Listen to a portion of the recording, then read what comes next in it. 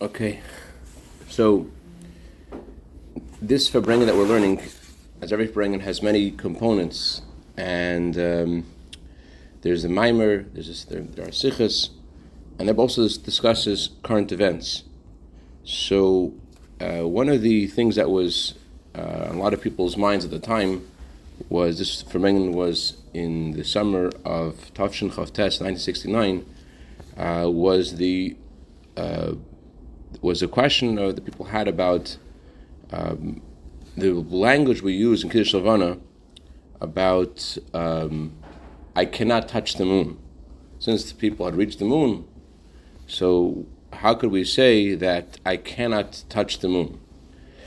We say that in Kiddush Levana, so people were confused about this, and the Rebbe didn't consider this to be a question at all, but instead he pointed out many with the questioners asking this question are really they're really off. The question is really off question.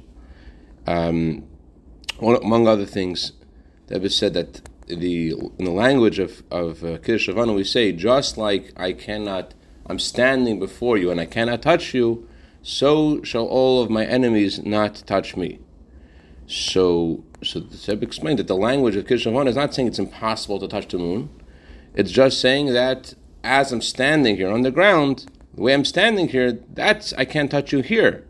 If I would take a spaceship and fly up to you, of course I could touch you. But Kashem Shnigrig, just like I'm standing over here, or language of Kiddush Levana is I am dancing before you, as customary to raise yourself off your feet when you say those words.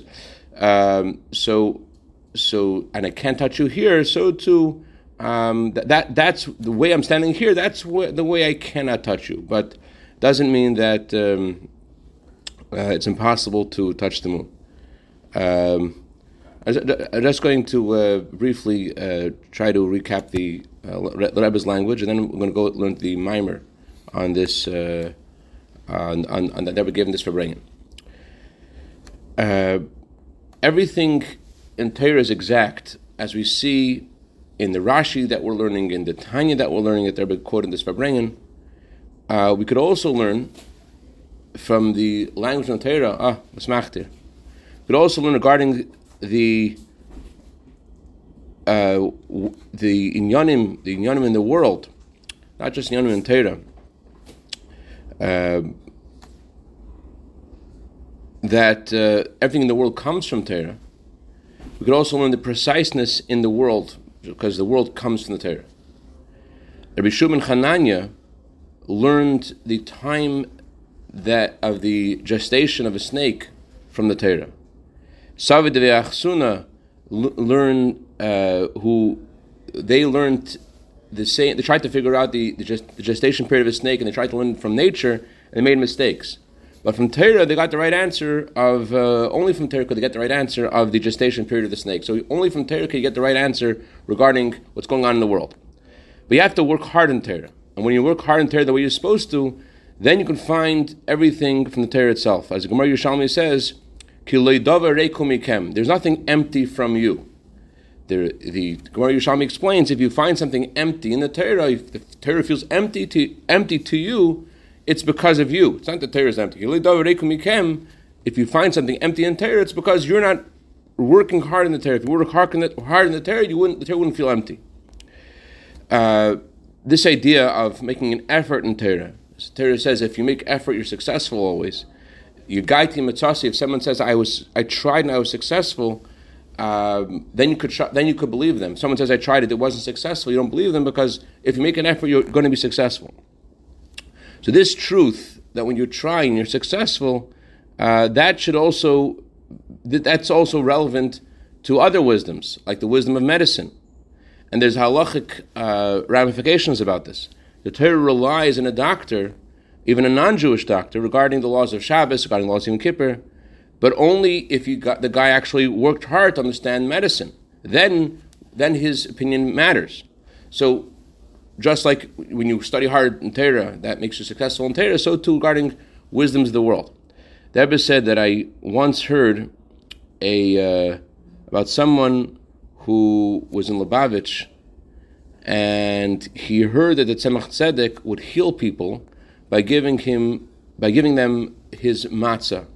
or his wine of Kiddush, his wine of Havdalah. He would heal people by giving them matzah. By the way, the Rebbe would tell Dr. Zelickson, if I remember correctly, to mix in his medicine from the Rebbe's wine, or from matzah. I don't remember, something from the Rebbe, similar thing the Rebbe did also with Dr. Zelickson. Dr. Bresman is wishing that he could do something like that. Anyways, so this guy, he was in Lubavitch, and he heard Tzemach Tzedek used to give people matzah and wine to help them get better from their illness. He did the same thing. He started giving out his matzah and his wine. And the Tzemach Tzedek sent a message to tell him that he shouldn't mix into his Baal Batishkeit. He shouldn't try to encroach on the Tzemach Tzedek's position. And he should continue using medicine. He shouldn't use matzahs, because the role of a doctor is to use medicine, not to use matzah. He has to heal people according to his wisdom. Yeah, the Tzemach Tzedek could do that, but that's his. He had Tzemach Tzedek has his role, the doctor has their role, and they shouldn't mix roles. Sometimes, even according to Torah, you have to make an effort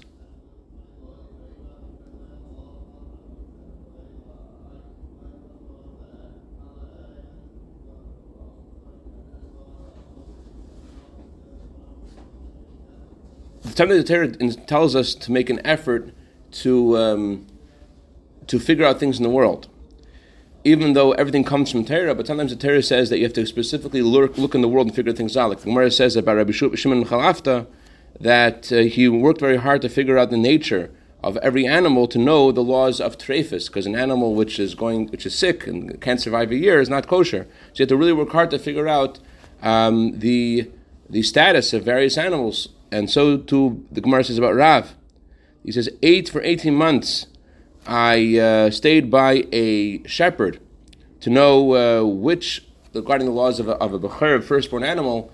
The kohen is the firstborn animal belongs to a kohen and has to be offered as a sacrifice, but only if the animal does not have a blemish. And there are different kinds of blemishes. Some blemishes, the animal can be healed from them. Some animals. Some kinds of defects that happen to an animal, they can never be reversed, and so that has importance regarding figuring out whether the animal still has to be offered as a sacrifice or it can be eaten by the kohen without being offered as a sacrifice. So there are. So Rav said he spent 18 months hanging out with his shepherd to figure out what the halachas are. But there are simple things, Rebbe says, that you're able to understand without any effort.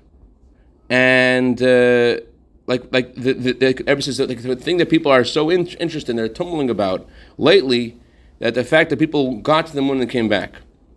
First of all, Rebbe says we have to learn a lesson from this, because even the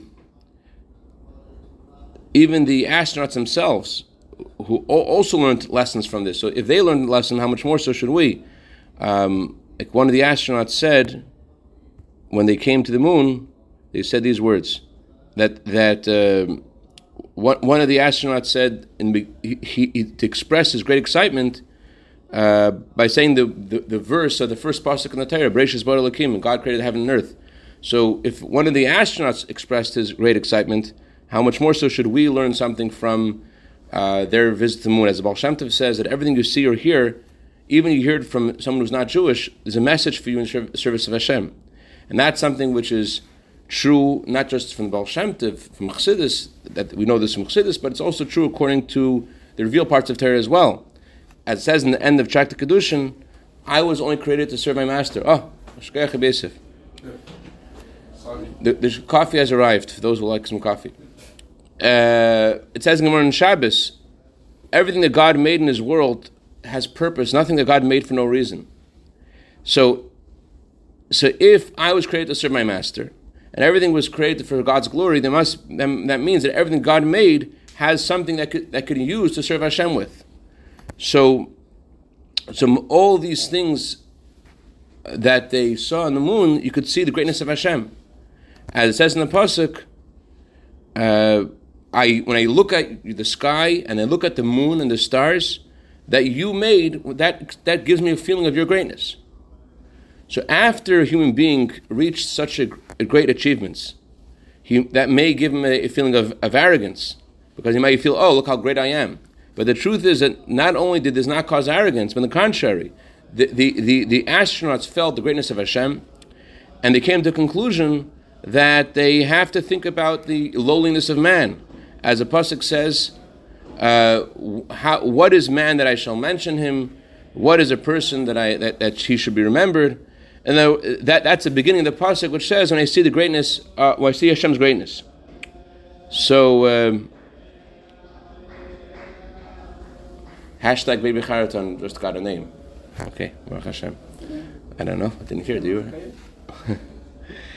Okay, so there was also now there's also confusion, because so there is something that was accomplished by the visit to the moon and made these people feel the greatness of Hashem. It didn't give them arrogance, on the contrary. So looking at the moon and the stars and the sky, it gave people a sense of Hashem's greatness. But the Rebbe now addresses this confusion that was caused as a result of the visit to the moon. There are some people that thought that we should change the language in the Kiddush Havana, the words that we say, I can't touch the moon. So Rebbe says, first of all, the language of the Siddur was set by those who are knowledgeable, those people you could rely on, Bari Samcha. This nusach, this specific language of Kiddush Havana, is brought in the Tur, in Masechta Seferim, and it says over there that you should raise your body up several times. You can say Kiddush Havana and say, just like I cannot touch you, so too should my enemies not touch me. So dancing in front of the Levana, dancing in front of the moon, or raising your body up, is not something which is just Kabbalistic, or it's something which we know from Nigla, from the revealed parts of Torah. Like the Ran says that when a prophet gave prophecy, he had to connect it with a physical thing. So too, in order to bring the prophecy down, the prophet had to sometimes do something physical. He had to say the words of the prophecy, or he had to various stories in Tanakh where Nevi'im, where prophets would Hashem would tell them not just to say the prophecy, but to pick up sticks and to put them together. There were things that were done in the physical world. To make the prophecy happen in a quick way, there had to be some kind of physical expression. So too, when you want to accomplish that your enemies should not touch you, what do? We connect this with a physical movement that we actually raise our bodies up. The Levush adds the reason we specifically dance. We don't just pick our fingers up. If you want to say I can't touch you, so really pick your finger up. So just like I pick my finger up and I can't touch you, so too my enemies should not touch me. Why do we have to raise our bodies up and dance, so to speak? So the Levush says it's a sign of joy, as we see that there are many levels of joy. Regular joy is only expressed in your words. A greater joy is expressed by clapping your hands. Even greater joy is expressed in dancing. So that means that the joy is so great that it permeates the body to the extent that it not only does a joy permeate the place of your intelligence, of your mind, but it reaches your feet, the place where there's the least, the feet have the least sensitivity, the measure of intelligence in the body, and the joy, when the joy is very great, it reaches even the feet of a person that causes them to dance. And therefore, the Rebbe says you should be careful not to change the language of Kiddush Havana, not even a change which doesn't affect the actual substance of it, because the number of words we have in Kiddush Havana is exact.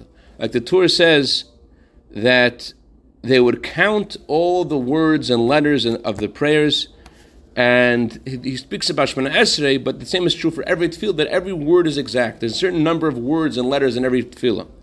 So, but trying to figure out the meaning of the word, that's something which is, the Torah says that his brother would do that, and great Torah scholars.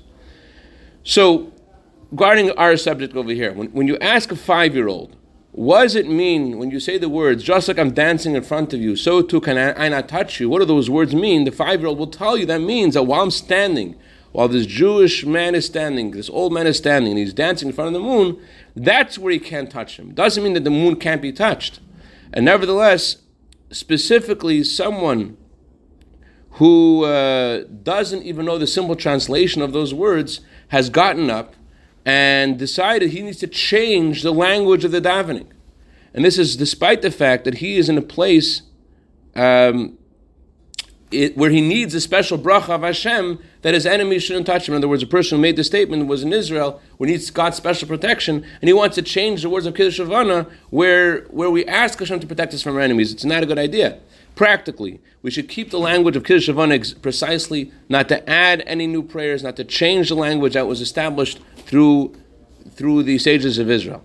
And then we could be certain the power, B'ois Zakin, that our enemies will not be able to touch us, especially in Eretz Yisrael, where God's eyes are upon the land from the beginning of the year to the end of the year. And at this Farbrengen, there were a few boys who were at the Farbrengen that were in a fire. And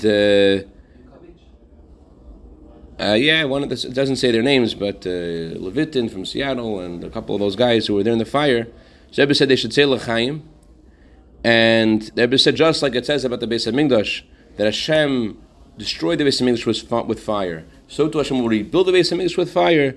And the Rebbe, so that they told him to say L'chaim, and then he said, when the Frierdiker Rebbe had a high fever, that the Rogatchover Goyen said that in order to, before a person becomes a leader of the Jewish people, he has to become a new entity. So the Rogatchover Goyen said about the Frierdiker Rebbe at his fever, that since he's becoming a new entity, he's becoming a leader of the Jewish people, he has to immerse himself in fire. And the Rogatchover Goyen had a proof from Gor Yerushalmi that this is why the Frierdiker was having this fever. So the Rebbe said, I never heard this from my father-in-law, but that's what the story people were saying in Petersburg at the time. So therefore, these students who are in this fire should also become a new entity, and they have to learn Nigla and Chassidus, and it's known also that after a fire you get rich, and should be in an open and clear way. As it says in the pasuk, with fire you will rebuild the Beis HaMikdash. As it says in the pasuk, Hashem says, I will be a wall of fire outside of Jerusalem. Okay, that was the conclusion of that segment of the Farbrengen, where they was addressing the visit to the moon and the what's it called, and the language of Kiddush Havana. I want to at least begin the Maimer today. Oh, sorry. Okay, we have another 5 minutes. And any questions before we go on, Dr. Bressman? Yes. You have no questions? Everything's good? No, I think it extends my practice. All right. Got to work hard, David says. Yeah, I know. I do. Okay. Let's go now to the Maimer. The Maimer is on the pasuk, Hashem builds Jerusalem, and Hashem gathers the dispersed of Israel. Hashem heals those who are brokenhearted. Says a Maimer of the Rebbe Marash that was said 100 years before the Rebbe gave this Farbrengen in Tafresh Chavtes. We need to understand what's the meaning of the pasuk. It says the pasuk puts together several things which don't seem to be connected. It says Hashem heals broken-hearted people, and then it says Hashem right before that. It says Hashem builds Jerusalem. What's the connection of healing the broken-hearted people and building Jerusalem? So the Rebbe Marash quotes in the Maimer from the Yalkut of Yirmiyah. The Yalkut of Yirmiyah explains that the reason why Hashem caused the Beis Hamikdash to be destroyed in the month of Av, says the Medrash, the famous words, why did the lion destroy the lion in the month of the lion? It's in order that the lion should rebuild the lion in the month of the lion. The lion refers to Nebuchadnezzar, and the Beis Hamikdash is also called the lion, and the sign of this month is the sign of the lion. So why did the lion destroy the lion in the month of the lion? It's in order that Hashem was also called the lion. Should rebuild the Beis Hamikdash, should rebuild the lion in the month of the lion, in the month of Av. So the Marash quotes this teaching, and he says that not only does it refer to Beis Hamikdash in general, it refers to the Mizbeach specifically. The Beis Hamikdash is called Ariel. The Mizbeach is called Ariel because of the fire that came from heaven that was in the shape of a lion that consumed the sacrifices. So the Marash says that this is happening in the month of Av this destruction of Beis Hamikdash is happening in the month of Av, in order that the mourning should be transformed to joy, and Hashem should rebuild Yerushalayim and gather those who are dispersed and all over the world back into Israel. So why does the Rebbe Marash bring the words of the Yalkut? Why is it relevant to the Maimer? That's the Rebbe's question. So to understand this, we have to explain what the meaning of this pasuk is. What is this pasuk saying? The pasuk is saying that the Geula will happen. The pasuk is talking about the future, the coming of Mashiach. What's the main focus of the building of the redemption? The main focus is the building of Jerusalem, because the whole idea of the destruction, as we say in our prayers, because of our sins we were exiled from our land, because we weren't at the right level of fear of Hashem, although we were missing the love of Hashem too, but the destruction was specifically not because of lack of love, rather it was because of a lack of our reverence for Hashem. So to the Geula, which the rectification of the destruction, is by serving Hashem perfectly in the area of fear of Hashem. And that's the reason why the main Geula is associated with the rebuilding of Jerusalem, because what does Jerusalem mean? The word Jerusalem in Hebrew means Yira Shalem, perfect fear of God. Shleimus HaYira. So, building Jerusalem refers specifically to building the Beis Hamikdash. This pasuk, which says, Bein Yerushalayim Havai, God builds Jerusalem, it's referring mainly to the rebuilding of the Beis Hamikdash. As the Yalkut says, V'yivna Ariel, Bein Yerushalayim Havai. So that means there's something about building the Beis Hamikdash which is associated specifically with the greatest level of fear of Hashem. So what does this mean? It says in a pasuk, there will be a greater glory in the last house than the glory of the first house, which means there will be a greater glory in the... There are different meanings of this verse. One of them is that the second Beis Hamikdash will be greater than the first Beis Hamikdash. Another meaning of this verse is that the third Beis Hamikdash will be greater than both the first and the second Beis Hamikdash. So the source of the first and second Beis Hamikdash are the two Heys in Hashem's name. The first Beis Hamikdash comes from the first Hey of Hashem's name, the level of Bina, the level of understanding. The second Beis Hamikdash comes from the lower Hey of Hashem's name, the level of Malchus. So the revelation of godliness, which was in the first Beis Hamikdash, was through the unity of Chachma and Bina, of Yud and Hey, and the revelation of godliness in the second Beis Hamikdash was because of the unity of the Vav and Hey, of the Midas of Hashem and the Malchus. So in our service of Hashem, there is a service of Hashem which parallels to these two kinds of revelation. There's serving Hashem with your mind, serving Hashem with understanding the greatness of Hashem. You're using your own Yud and Hey, you're using your own Chachma and Bina. And then there is practically serving Hashem in your speech, in your words, in your action, and just showing up. That's serving Hashem in the lower Hey, the Vav Kei. So there are also two kinds of reward. There's the higher level of Gan Eden and the lower level of Gan Eden. They also correspond to Bina and Malchus, the higher Hey and the lower Hey. So by there being something that was missing in our service of Hashem in the lower Hey, which means our practical observance of Torah and mitzvahs, that's what caused the destruction of the second Beis Hamikdash. And because of our lack of service of Hashem in our understanding of God's greatness, that is associated with the loss of the first Beis Hamikdash, loss of the revelation of Meichim. Okay, so although it seems that the second Beis Hamikdash is lower than the first Beis Hamikdash, as it says in the Gemara that there are 5 things that Jewish people have in the first Beis Hamikdash, they not have in the second. But there's an advantage the second Beis Hamikdash has. As the Gemara says, that the second Beis Hamikdash is greater. It was greater both. It lasted longer. It was more space there. It was larger. So why is it greater? Why is it considered better? If it had less light in it, what was considered better about it? The answer is, there's a rule the Gemara says, a person would rather have one measure of their own, or of whatever it may be, than 9 measures of someone else. Although you only have $100, let's say, but you rather have $100 of yourself and get $900 someone else gives you. You want what you got by your own efforts. And although this is not something which is logical, it it's because the reason this is just because of your efforts. Not because if you measured it, this isn't 100, this is 900. So it's not the reason you like the 100 better is just because of your own efforts. So too regarding the two temples. The first temple was in time of Shlomo HaMelech. When time of Shlomo HaMelech, it says that Shlomo HaMelech sat on the throne of Hashem. That it was similar to the time of the future, the coming of Mashiach, and the only deficiency was they didn't last. And the revelation was incredible, and the Jewish people were serving Hashem in the way of tzaddikim.